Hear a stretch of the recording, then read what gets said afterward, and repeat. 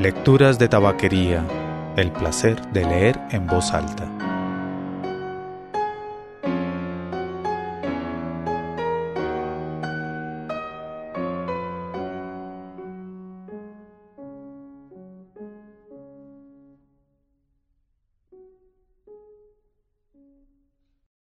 Soy Mauricio Duque Arrubla. Usted escucha Lecturas de tabaquería. Si desea escuchar más episodios, puede ir a lecturasdetabaquería.com. Y si desea enviar comentarios o sugerencias, escriba a mauricio@lecturasdetabaquería.com.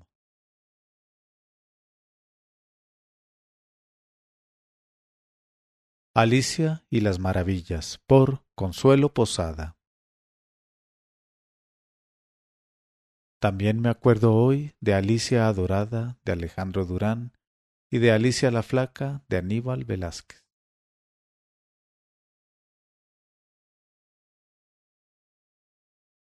Aquella mujer me hizo amar lo prohibido desde siempre, y era ya mayor cuando yo apenas me asomaba al territorio de los hombres. La envidiaba cuando empecé a conocer el mundo por dentro, y la seguí envidiando en ese largo camino hacia la vida adulta, cuando, para parecer mayores, decíamos 17, sabiendo que aún faltaban meses para llegar a los 16. Después, cuando los años pasaron y nos llegaron las arrugas, ella se quedó como Alicia sin tiempo, en una cara sin edad, como la de las monjas. Alicia encarnaba lo no permitido. En un barrio demasiado quieto, donde los sueños de cambio eran una infracción y la libertad una palabra reservada a los hombres. Pero ella manejaba sus propias reglas, escogió y tuvo los mejores muchachos, jóvenes y mayores. Fue la dueña de todos los bailes y gozó los parejos más apetecibles, arrinconándolos hasta el final de las fiestas. Las malas lenguas decían que ofrecía y daba, y este era, tal vez, su secreto, en ese pequeño mundo donde todas las jóvenes guardaban celosamente su verdad obligada de vírgenes. Así que Alicia dañó los noviazgos que quiso, pues cambiaba caprichosamente los acompañantes, mientras las lánguidas novias se quedaban tragando sus lágrimas. Se casó muy pronto con aquel Félix que había sido su novio casi oficial, y con él siguió, sin crisis conocidas, caminando con garbo después de cada parto, con un meneo de caderas que no pararon los 5 hijos biológicos, ni la crianza de los sobrinos y niños de parientes que ella cuidó como suyos. Ahora, de abuela gozona, mantiene la risa de adolescente y sigue dando tema para habladurías. Los hombres del barrio han respetado en silencio su amor de turno, pero no esconden los halagos y siguen ofreciéndole un piropo entusiasmado.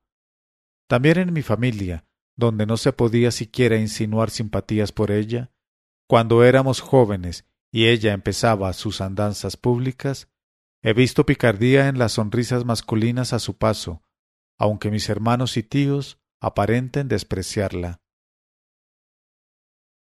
Nadie se ha empeñado en probarle nada, aunque las señoras dolidas del vecindario siguen inventando historias, sobre todo después del hermoso muchacho, ayudante de la tienda, que llegó al barrio el último año.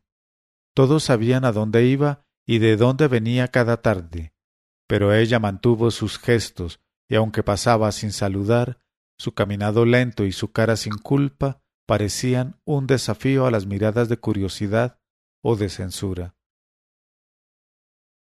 A pesar de los comentarios, su marido se ha quedado en el barrio y en la casa, dispuesto para los hijos y atento con los vecinos, pero desentendido de los chismes domésticos. Tampoco ella se ha alejado, más allá de las horas necesarias para sus romances temporales, y aunque ha buscado amor en muchos hombres, sus pasos han estado siempre cerca de sus hijos. Pero esta vez, cuando vino a saludarme en los días siguientes a mi llegada, pidió que me la llevara a Bogotá y habló de querer vivir lejos una nueva vida. Yo miraba con encantamiento su figura, sus movimientos desenvueltos cuando hablaba y su seguridad para defender las cosas que la hacían feliz. —¿Por qué Bogotá? —le pregunté. ¿Qué pasaría sin el barrio y qué haría con los hijos? Aunque no tenía respuestas precisas, su carcajada no parecía una evasión y se concentraba en el tema de lo que podría ser su vida en la capital. No encontré cómo decirle que yo también quería que ella me llevara un día a su mundo, y que cada vez que volvía, con mi marido y mis hijos, me daba envidia su vida. Ella ha sido capaz de vivir lo que yo apenas puedo admirar de lejos, la cumbiamba, el parrandón y las verbenas, y ha sabido continuar los días de fiesta de la adolescencia. Su disfrute de hoy parece igual al de los domingos en el Jardín Águila, cuando después de misa, a escondidas y con el uniforme de colegio, iba con algunas amigas a mirar el baile que se hacía en una pista abierta, y allí la encontraba radiante, sudorosa y concentrada en sus mejores pasos. Cuando en los momentos serios se hablaba de sueños de grandeza, de estudios, carreras y viajes, ella no se mostró jamás interesada y parecía contenta con su suerte y convencida de estar hecha para quedarse. Han pasado tantos años y todo sigue casi igual. Yo me casé con ese hombre arreglado y quieto y vivo un mundo de prohibiciones y decencias. Soy una de las pocas que pudo irse, conocer el mundo y estar lejos. Pero ahora los deseos de volar se volvieron ganas de regresar. Tantas cosas que soñamos un día hoy se desmoronaron. Sé que no existen las opciones completas. Mis amigas dicen que si te casas con un hombre perfecto, pronto estarás aburrida y desearás secretamente encontrar el amor desaforado. Creo que en mi caso hubo razones más allá de su aparente perfección para llegar a sentir este hastío que me llena el alma. No estoy segura de si Alicia sabe pesar el valor de su goce, si sabrá que las que fuimos tras sueños difíciles ahora daríamos todo por poder olvidarnos del mundo trascendente en una noche de baile callejero. Ella no tiene que hacer esfuerzo y puede vivir así cada momento. La noche del viernes, víspera del carnaval, se hace en el barrio la gran verbena con una pista de baile en plena calle. Ni se te ocurra, contestó mi marido, cuando insinué la posibilidad de que fuéramos un rato. Así que estoy entre los espectadores, y aunque estaré afuera me siento complacida.